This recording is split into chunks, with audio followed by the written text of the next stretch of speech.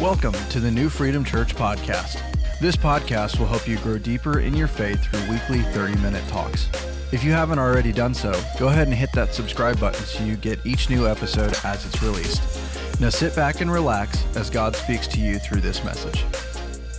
For those of you that have been coming for a while to New Freedom, and those of you that know me, you know that I'm incredibly passionate about the exposition of God's Word. That I take such a honor and privilege to be able to exposit and to teach from God's Word. So much so that it's my heart and my desire that whenever we come together, that God's Word be central, God's Word be the focus. And back around December of last year, God began to work on me for a message. It's a message about a blessing from the Bible.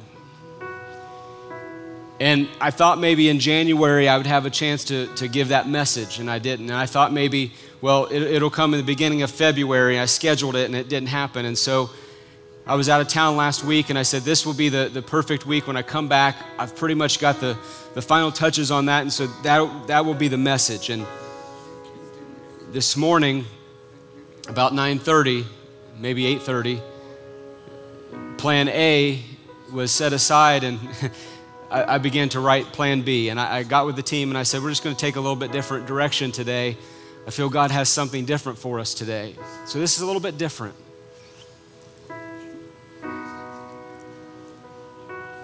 I'm incredibly thankful to God for all of the many ways in which, as a local church, we have been able to, every single year, add an element of worship, add an element of outreach, add something to either our facility or our platform or our technology so that we can reach more people, we can reach out further and faster, and we can have a bigger impact. I'm incredibly thankful for all of that.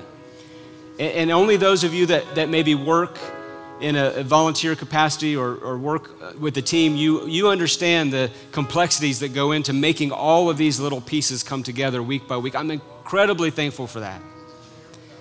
But one of the things that just really stood out to me this past week, these words came to me, is beautiful simplicity. Say that with me, beautiful simplicity.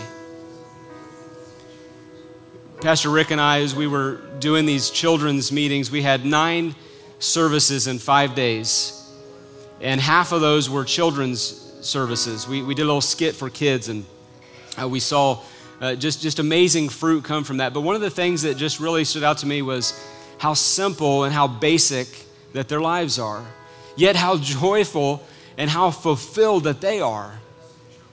And it struck me that many times with so many blessings, with so much extra, with all that we have, we really are never satisfied and we just want more. Maybe that's just the American way, I don't know. But these words, beautiful simplicity, continue to ring in my mind. So you can be seated. I just want to share a couple things with you that I believe the Lord would have for our congregation in this moment, in this hour. And if you're praying, you want to continue praying, that's fine. You're not going to bother me. If halfway through the message you decide you want to get up and you want to come down and pray, that's fine too. Because my heart and my desire is that we would be beautifully simple in our approach to God.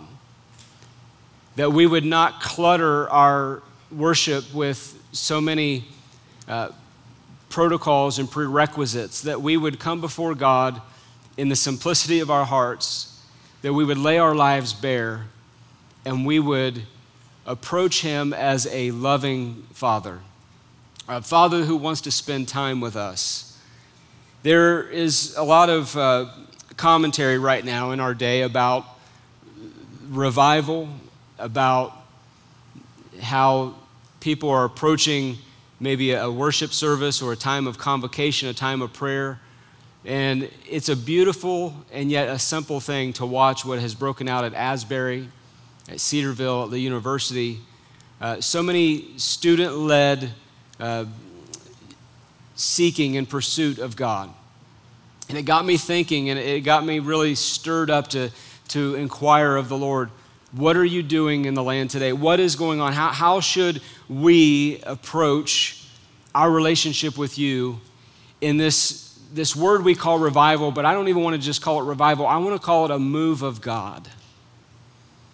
We were in the ocean last week, and we were paddling out a little bit, and you could look off into the distance and you could see that there was a ripple coming, and it didn't look too big until it finally got really near to you, and this wave would come and it would just lift you up and it would pass you right by. And the thought occurred to me, where did that wave come from? Where did that, I don't see any boats out there. There's nothing out there. What created that wave to just come and crash on the shore? And then there's another one behind it. But right now, waters seem to be pretty calm. And the answer is that the maker of heaven and earth, the maker of the seas, caused that wave to start. Way back before I could even see it, God caused that wave. And that's what it is like having a move of God in our land, is that we cannot create a move of God, no more as we could create a wave. But what we can do is we can get on it and we can ride that wave and let it take us to the shore. And so if you will, for the next few moments, if you'll go with me both biblically and experientially in our day, if you'll go with us together to get on the wave of the move, the modern move that God is doing in our land. And there are some instructions, I think, for us. I think that there are some wisdoms by which we approach things, but I want us to look at God's word, and I want us to see what God says about a move and some things that can be maybe beneficial, building up. It can edify us as we approach what God is doing in our land right now. There is a biblical precedent in the New Testament for a move of God. Acts chapter 2, verses 1 through 7 says, when the day of Pentecost had fully come, somebody say fully come. You know, they had been waiting for a while. They had been praying for a while. They had been tarrying in the upper room. There were 120 of them that made it to that upper room, but there was not 120 of them that were invited. Someone's crunching a bottle or something. If you could just please stop that, please. Thank you. There was 120 of them that were in that upper room, but more than 500 were invited. A lot more were included in and invited into the move that God was doing, but only a small segment chose to get on and ride that wave. Would it be that maybe you and I are part of the people who are hearing what the Spirit of the Lord is saying, and we are willing to take a ride on the wave of God right now in our day, in our era, to say, God, I know that many more people were invited. God, I know that you said, whosoever will call on the name of the Lord shall be saved. God, I know that you have cast a wide net, but not everybody has accepted, but we will be the ones who will go.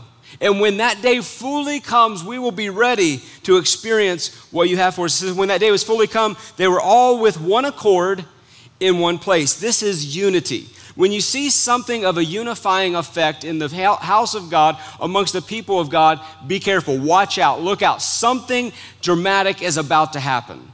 When we get on the same page, when we all get along on the same page, talking the same thing, speaking the same thing, this is the very reason why God came down and confused the language when they were building the Tower of Babel. If you remember the story in Genesis, it says that they were building a tower, they wanted to get up to heaven, they wanted to be like the Almighty.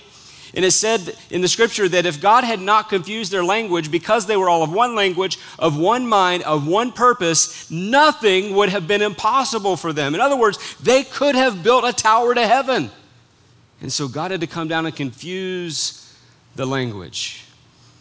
Well, we see what happened in Babel as a confusing of the language, and then what happens here at this day on Pentecost as a reunification of that event. Let's read it some more. It says in verse 2, and suddenly there came a sound from heaven as of a mighty rushing wind, and it filled the whole house where they were sitting. Everyone experienced the the powerful presence of God. And there appeared to them divided tongues as of fire, and one sat upon each of them, and they were all filled with the Holy Spirit. How many were filled with the Holy Spirit?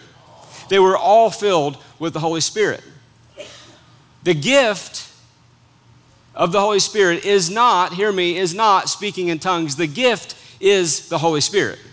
There are manifestations, there are fruits of what the infilling means, but the gift was that they were all filled with the Holy Spirit. And they began to speak in other tongues as the Spirit gave them utterance. And they were dwelling in Jerusalem, Jews, devout men of every nation under heaven.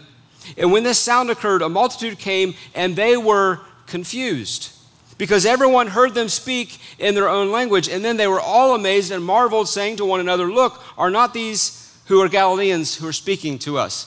What began at Babel, God confusing the language, came to full circle at the giving of the gift of God's precious Holy Ghost. The Spirit of God came in that upper room when they were unified, when they were all together, when they were seeking, when they were praying, when they were beautifully simple in their approach to God. Then God came and miraculously, through the tongues which they were speaking, languages they had never learned, they began speaking, glorifying God in other languages, and the people around them were amazed, they were perplexed, they were confused. What is this? How do we hear in our own language them speaking the glories of God, giving glory to God? It is restoring what happened at Babel. The confusing of the language now has been unified, and God got the glory. As we look at this move that's happening in our land, and we kind of approach it with a healthy sense of what is this?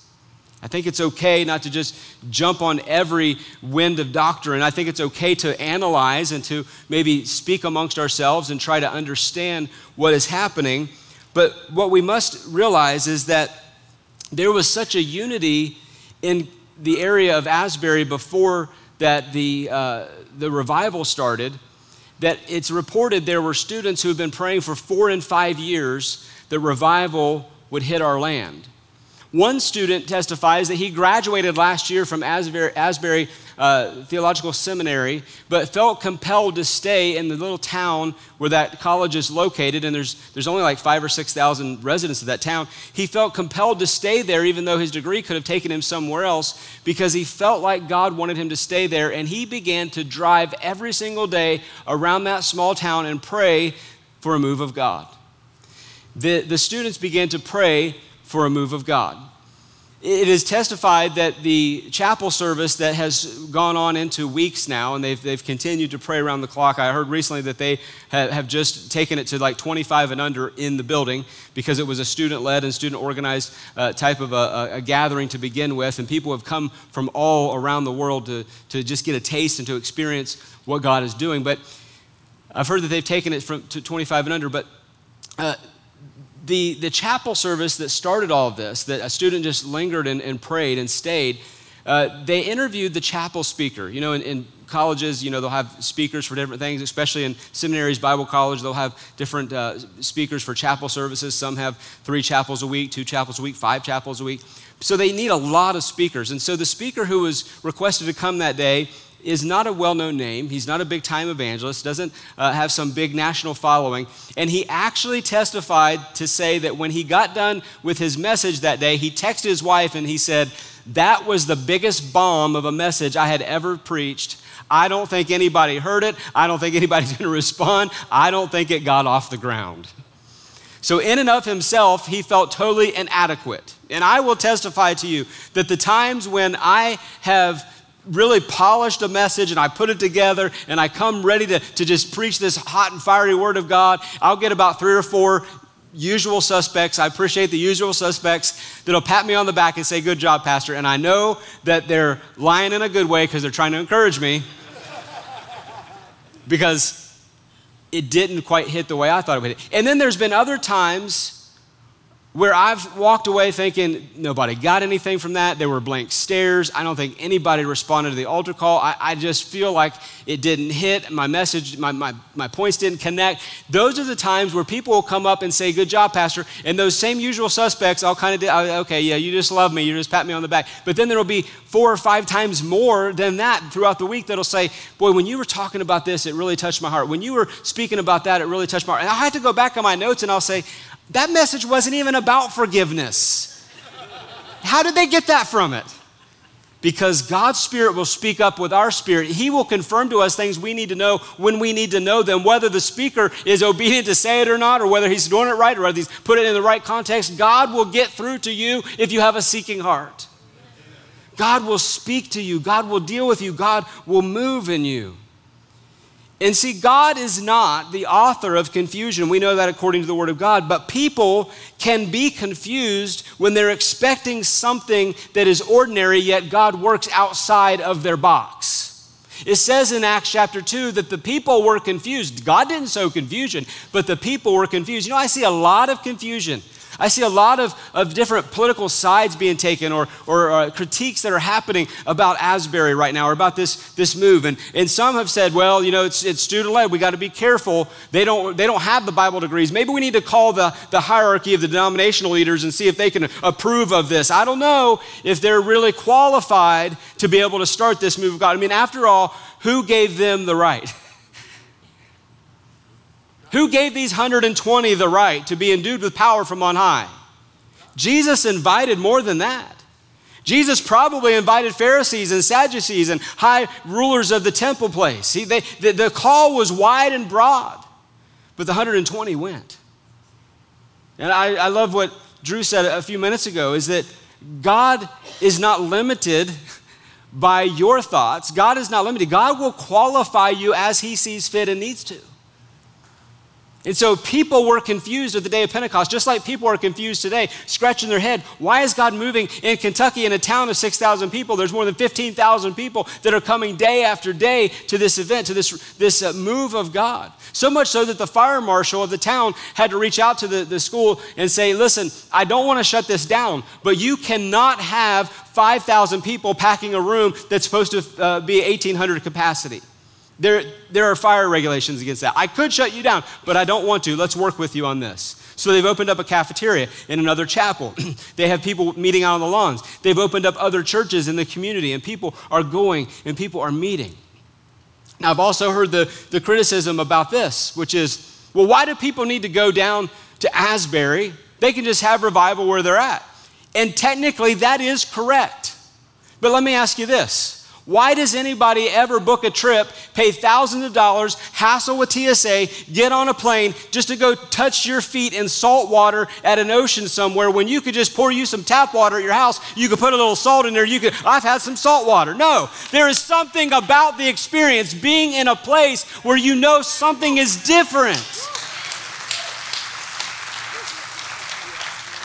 So there's nothing wrong with wanting to change your geography. There's nothing wrong with wanting to get close to the spout where the glory comes out, right? But here's what you need to see. The Bible precedent to a move of God has a couple of things. There was confusion by the people. God didn't author that, but they were confused because they had a certain rhythm by which it should have worked, but it didn't work. They were amazed and they were marveling. The people stood in awe, and they were in awe because of the outcome. They were amazed that people could speak with these tongues and they could hear them in their own language. They were amazed, listen to this, that God actually answered a prayer they had been praying for generations. We fall into this as well. We get so shocked when we prayed for something, God shows up, but it's not in the clothing that we had anticipated to show up in. A little bit later in the book of Acts, Peter, he gets thrown into prison.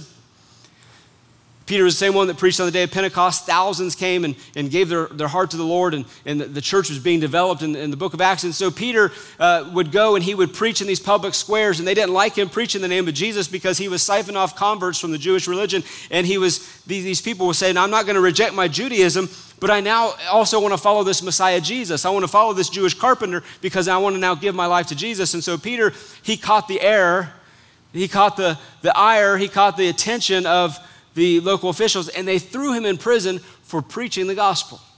While Peter was in prison, get this, you can read this in the book of Acts. While Peter was in prison, there was a church meeting happening down at Rhoda's house. Now, if your name's Rhoda, don't get under condemnation, but it was Rhoda's house. So they're praying for Peter while he's in prison. They're having an all-night prayer meeting, praying that God would deliver Peter, praying that God would somehow set free their leader because they needed Peter to blaze this trail. They're praying fervently for Peter. Lo and behold, an angel of the Lord comes and springs Peter out of prison. Peter's set free. He's taken to the gate. The locks fall off. He's free. Where does he go? He goes to the prayer meeting. Peter goes to the prayer meeting. He knocks on the door.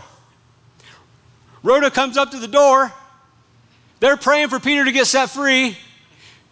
In amazement, she shuts the door and runs back. They're like, who's at the door? She's like, you'll never believe it. I don't think I believe it. Let's just keep praying that Peter gets set free. Peter was at the door. We pray, God, give us revival. God, give us a move in the land. God starts with our young people. We say, well, I don't know about that. Come on, Joe. Come on now. Well, I wasn't the one that signed off on that. My denominational leaders didn't tell me that it could happen in Kentucky. I mean, there are more astute places. There's better places than Bethlehem and a manger.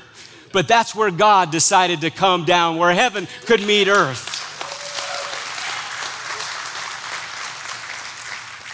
You see, we get too smart for our own good. We get too sophisticated. We get too polished. And I fear, and I've looked at this for a while, that church has gotten too slick. It's gotten too glimmery. It's gotten too polished. We have gotten this thing so well crafted that we really don't even need God anymore. We can do it ourselves. And over the American church, I see the writing. It's begun. Ichabod over the doors of our major mainline denominations. Ichabod, the glory has departed. For taking decisions to a congregational affiliation every 2 years and saying, well, should we go by the Bible or should we just go by the modern trends of today's society? After all, we don't want to offend anybody. After all, we want to be popular. We want to be liked. We don't want to lose our non-tax status. We don't want to lose our tax exemption. So maybe we should just be a little more inclusive. Maybe we should just get up with the times. Maybe we shouldn't be so staunch with what the Bible says because after all, times are a-changing. And Ichabod is written over the door. Ichabod over the door of our hearts, because the glory has departed, because we know how to sing 3 fast songs and a slow one and then cut to the next thing and 3 points in a poem and a nice little study, and then we can all go home and feel good that we've done something of religious duty. I don't know about you. I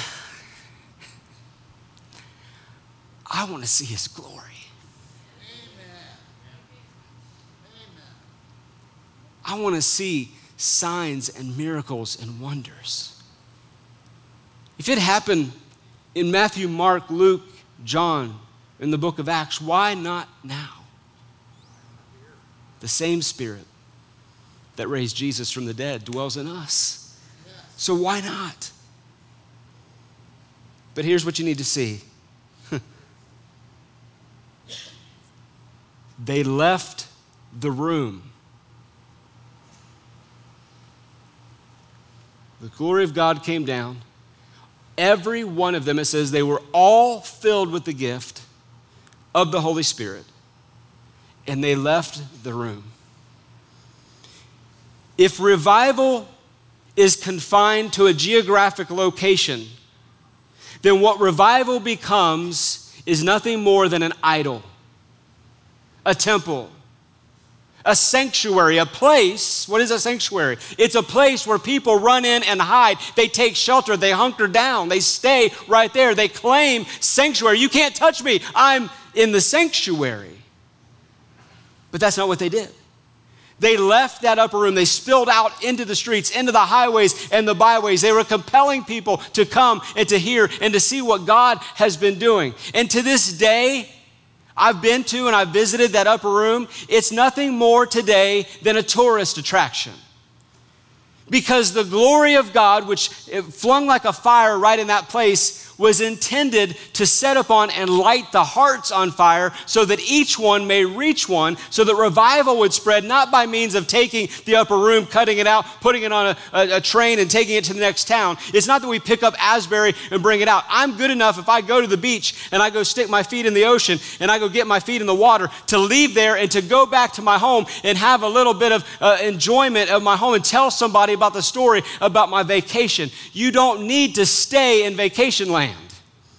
You don't need to stay in a place where God once visited. You need to allow that same precious Holy Ghost to get on the inside so that you can go and take revival and flame revival in the hearts of people all around you, so that your heart can be set ablaze with the glory of God. They didn't stay in the room. They got out of the room. They left the building. They left the place. We were in the Dominican Republic last week. We visited over 70 homes, door to door. And this is outside of the context of what I used to do. I mean, I've been through Evangelism Explosion. I've taught Evangelism Explosion. Many of you have been through the teaching. You know what it's like to learn all the mechanics of how to witness your faith. It was very big in the 90s, early 2000s, Evangelism Explosion. Here's the problem with Evangelism Explosion in our culture is that I found a lot of people like to get the book work, but they didn't like to do the legwork. In other words, we could find ourselves in a classroom learning about how to witness our faith, but when it came down to doing the legwork, which is going door to door, knocking on doors, we realized American culture isn't set up for that anymore, is it? What's amazing is going to the Dominican Republic or going to one of these countries like this is that I told one of the team members, this is like America 75 years ago. When you would knock on the door, they would welcome you in. They'd give you a glass of ice water. They'd tell you to sit down.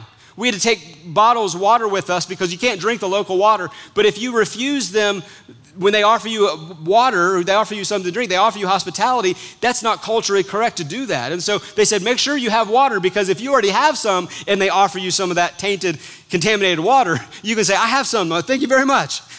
I know the Bible says I shall drink any deadly thing that won't harm me, but I'm going to walk in a little bit of wisdom as well right here. I'm going to drink my bottled water. Okay. Don't need a parasite setting up. But there was a hospitality about every time we knocked on the door. I think we knocked on about 100 doors. We had two teams we split up. And I think 2 times we got told, no, we can't come in. Every person, almost like 98% of the people were so welcoming, so inviting. They would bring you right in. One just, it amazed me. We saw the mother and the daughter earlier at the kids meeting that we had. We did a little skit, a little baseball skit we did because baseball is really big in Dominican. And so we took them to first base, which is admit that you're a sinner. Second base, which is believe the Bible. And the third base is confess your sins. And then we got to bring them home to home base, home plate, which is Jesus invites you on to his team and you can come home to Jesus today. And there's a great response. But we saw this one mom and daughter earlier in the day, and we were visiting. And as we go up to the door, there's a man sitting on the front porch and he's rocking and he doesn't say no, but he says, you know, wife's in the house. We knock on the door and the wife and the daughter comes out. And so we just simply ask people, is there anything you'd like us to pray for? And I remember there were 18 in our trip. And so there was probably in our group, maybe 7 or 8 in our group that was visiting. And with boldness and tenacity, the wife says, yeah, me and my daughter go to church. We want you to pray for my husband because he needs to know Jesus. And he just hangs his head and kind of goes like this. He's like, yeah. I mean, can you imagine that happening in America today? But there's a beautiful simplicity about prayer. When God is all you have, you realize God is all you need. Amen. We gave these kids a little foam baseball at the end of every presentation. You should have seen the looks on their faces to get a little foam ball and a sucker as we were handing it to them on the way out. Beautiful simplicity, content with what they had. I'm not casting down on our culture. I love America. I love the blessings and the provision of this land. Many people have suffered and struggled and sacrificed to get us to the place that we are. Many of those countries in other parts of the world, they've had bad government and leaders who have been selfish and they've never invested back into the country, and the people are the ones that have to suffer because of that. But there's a beautiful simplicity. We were on our way back to the church. Every home we'd go to, we'd leave them a little bag, a little care package. It had a comb and a toothbrush and some lotion and some soap. You know, these are luxuries in their country. And they were very thankful. We had run out of bags, so we were going to go back to the church, get ready for service that night. And down this little dirt path comes running this lady, and she is waving us down, and we don't understand the language, but I got a hold of one of our interpreters, and I said, what's that lady saying? And he's saying, she wants you to come now, pray for her home, come now. And he said, but we're out of bags. I said, but can we go anyway? He said, sure, we can go. I don't know what you're about to walk into. I mean, there's witch doctors, there's all kinds of things that are set up that are of their belief and their culture, but she saw that we were going home to home, and she wanted us to come to her house. We came down to her house, and we see sitting in a chair, we walk in this door, we see sitting in this chair a 25-year-old young lady who had one leg that was normal in size, and her other leg was about 3 times the size swollen. And just that morning, this was about 2 p.m, just that morning, she started to feel sick, and her ankle started to swell. And I looked at her leg, and she's sitting there, won't put any weight on it. And the mom tells the interpreter, we are making plans to take our daughter to the witch doctor this afternoon so that we can get some kind of relief for her leg. We can't make it to the capital city. We can't make it to the hospital. We're making plans to take her to the witch doctor. We saw that you were out praying in the community, and we thought we would ask you to come and pray. When I knelt down in front of her, her eyes just about bugged out of her head to see a white American kneeling down in front of her. And then the next thing shocked her. Our team gathered around. Someone from the team said, there's a name greater than any name your witch doctor can call on, and his name is Jesus. We're going to pray for you right now. And I laid my hands very gently on her leg, and the heat was radiating off of her ankle. It had splotches already. It looked like cellulitis or something was setting up. There was some infection in her body. It was radiating, and we prayed for her. And then we asked her, how do you feel? She says, I'm still in pain, but I'm better. I feel a little bit better. I feel a little bit better. We stayed around that area a little bit longer. I feel a little bit better. I feel a little bit better. We were on our way out. The interpreter told us, her mom said that they've decided they're going to cancel the appointment with the witch doctor. They're just going to believe on the name of Jesus.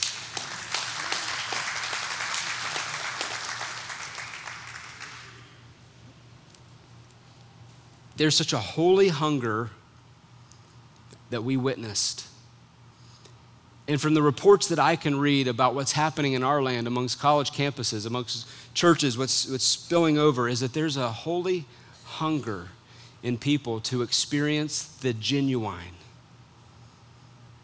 We've seen enough plastic surgery religion. We want that which is real. This generation wants that which is real. A charismatic friend of mine, a worship leader, went down to Asbury the week before we went on the trip, and I was sharing with him about what's happening down there, and he said, here's what's amazing about it. It's not like what you would expect, because we were in the same kind of upbringing. Like we have this notion revival is loud and boisterous, and it's exciting, and lots of things that are happening, demonstrations. He said, it's very somber, it's very quiet. There's maybe one person on an instrument, and there's one singer, and then they'll have another crew come in that'll lead, and it's very, very basic songs. Sometimes out of the hymnals that they're singing these songs, yet these are young people. And he said, I was a little bit confused because these are the same young people that'll go to a rock concert, and there's smoke machines, and there's fog lights, and there's lights, and there's media, and there's multimedia. And I said to my friend, I said, why wouldn't God move in the land today in the beautifully simplistic means of just the calm? This is a generation who has been oversensitized with video games and with Hollywood and with movies and with all kinds of entertainment and with devices, always looking at their face. Why wouldn't God move in a new and a fresh way like we've ever seen before? To this generation, that's brand new. We can do a song here in church that's 20 years old. We can kind of spice up one of the hymn songs, and a young person will come up to Pastor Rick and say, hey, I like that brand new song you sang. And we smile, we say, that's pretty old, actually. And there's biblical precedent for that too. Pastor Rick, if you'll come, I'm going to close on this. Genesis chapter 26, verse 18. And Isaac dug again the wells of water which had been dug in the days of Abraham his father, for the Philistines were always the enemies of God, for the Philistines had stopped them up had clogged them after the death of Abraham. He called them by their names, which his father had called them. Dr. Lester Sumrall said this: there is much to be gained by a return to the discarded values of the past. And while this revival, while this move of God may not look like in our mind's eye what we remember it being in days gone by, let us not do what they did in Acts. For what they did is they scoffed, they mocked. Read it, read the rest of chapter 2. They scoffed, they mocked. They made fun of those spilling out in the streets. Are they not drunk? They've lost their minds. What are they doing out here? Let us not be scoffers. Let us not be mockers. In the Great Awakening of America in the mid-1700s, a man named George Whitefield, an Anglican, get this, an Anglican and founder of Methodism in America, along with his contemporary Jonathan Edwards, who was a Puritan, called a nation to repentance. This was the first Great Awakening. The second Great Awakening, the Wesley brothers, John and Charles Wesley, created a network of circuit riders who would ride on horses from town to town announcing the good news of the kingdom of God. They were Methodists, Episcopals, Presbyterians, and Baptists, all relatively new to America, early 1800s. The Third Great Awakening in the 1900s, we see the holiness movement of Nazarenes and Pentecostals, resulting in such dramatic signs and wonders that at Azusa Street, William Seymour, preaching from a stool, calling upon the people to seek God with a pure heart, the fire of God fell on that little room, a small little dusty room at the end of a street, long forgotten by anybody. But the fire of God fell to the place where they had to call the fire department because someone thought the place had caught on fire. And that was the third Great Awakening in America in the 1900s. In the 1960s, there was the charismatic renewal, which was birthed by, get this, charismatic Catholics who had a seeking and a longing to know what this Word of God is instructing them to do. In the 1970s, we see from that charismatic renewal, it moving over into a movement called the Jesus movement. We know them as the Jesus freaks. They spilled out into the streets, hippies who were high on meth and high on LSD and had been tripping out, and they finally found the real thing. The synthetic could only go so far. Now they found the real thing, and they started spilling out in the streets preaching this name of Jesus. And we know that as the charismatic renewal.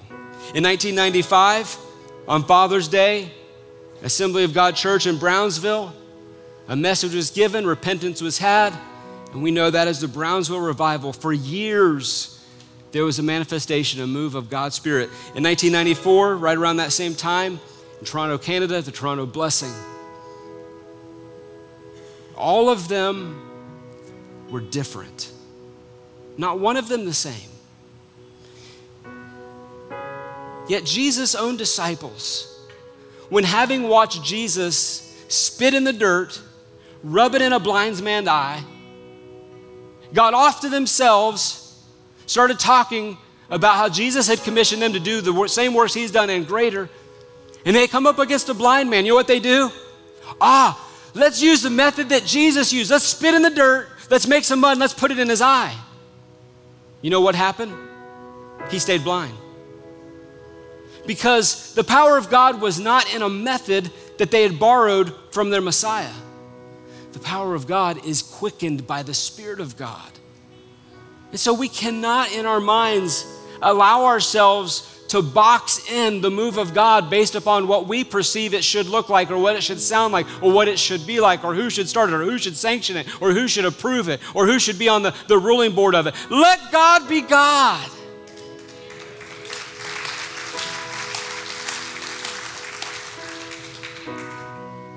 I'll just leave you with Gamaliel's advice.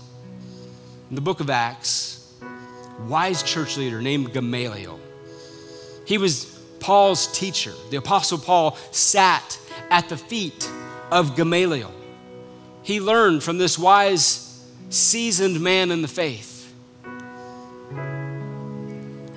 when confronted with the question about this new Jesus movement of the early church, they posed this question to Gamaliel, and they said, what do you think about these people who are preaching the name of Jesus? They're saying that people don't even have to be circumcised anymore to have the true faith of the God of Israel. And Gamaliel said, all those debates are probably for another day, and it's above my pay grade. But I'll tell you this, if this new Jesus movement is not of God, it's just going to fizzle. It's just going to fade. It will have no lasting results. But if this new Jesus movement is a thing of God, you can't stop it. So you better just get out of the way or you'll get run over by it. And that's the advice I think we should observe. If it's not of God, it's going to fizzle anyway. But if it is of God, you can't stop it. Your cynicism, your criticism, the world's judgment, the scoffing, the mocking, can't stop it. And here's what I know about revival.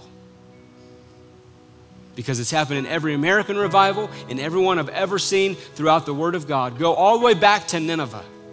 God chooses the most unlikely, the ones that are dirty, the foul mouth, the sinner at heart. God chooses those who are far away, the reprobate, the unrighteous, the ugly, the dirty, the sinner, the prostitute. God chooses those that we would never choose to fulfill his purpose and his function. So we should be endued with the Spirit of God to say, come what may, come all ye, compelling them, come, come.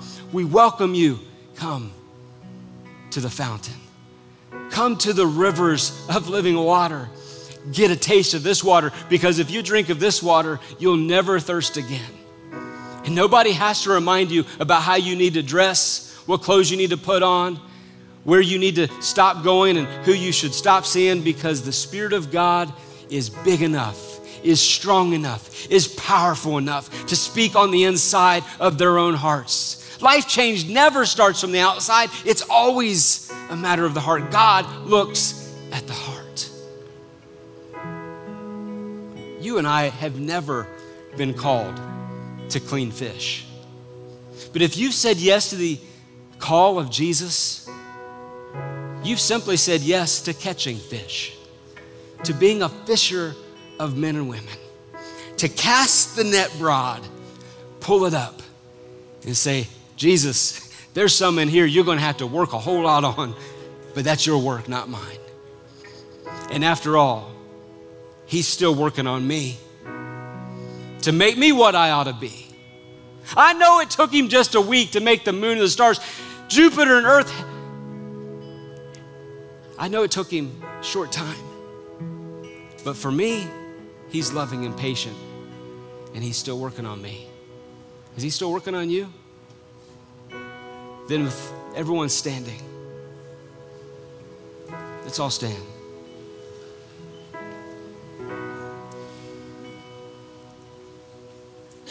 Do you want a move of God? Do you want to see God move? Are you hungry? Are you thirsty?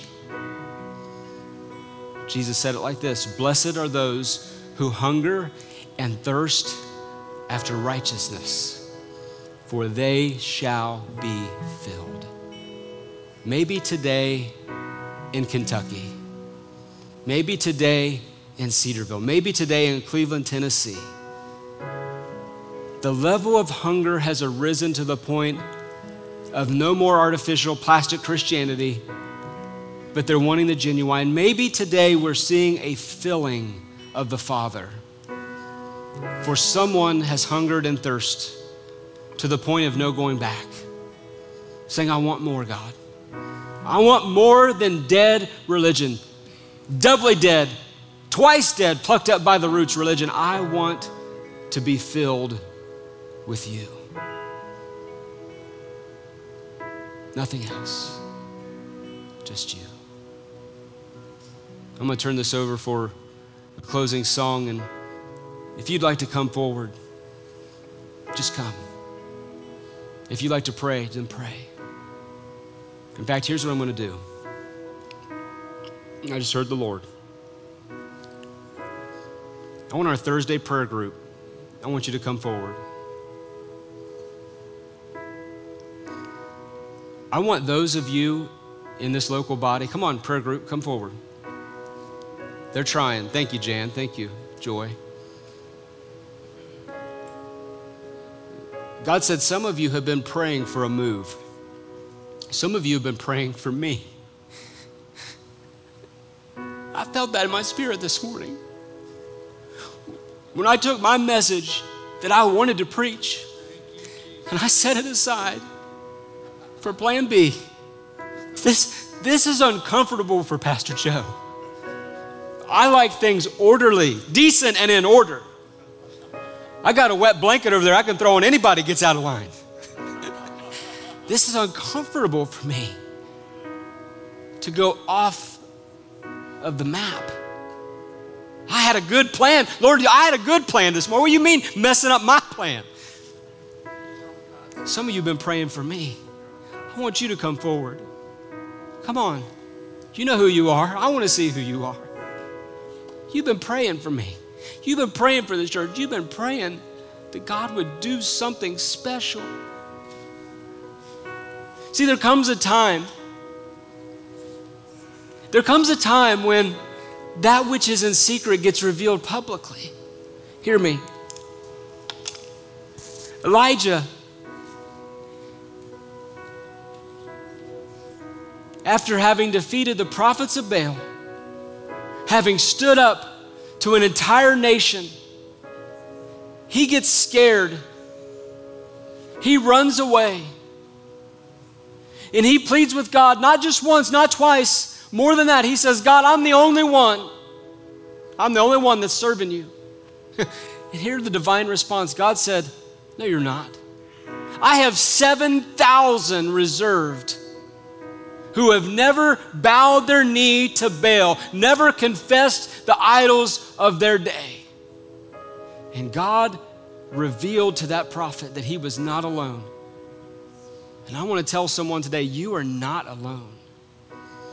And I knew that I wasn't alone, but I didn't know how many. I didn't know how many. And I thank you, but God has honored your prayers. We are going to see a manifestation of the power of God. I declare that we are going to see in our day, in our land, a manifestation of the power and the presence of Almighty God. Do it, Lord.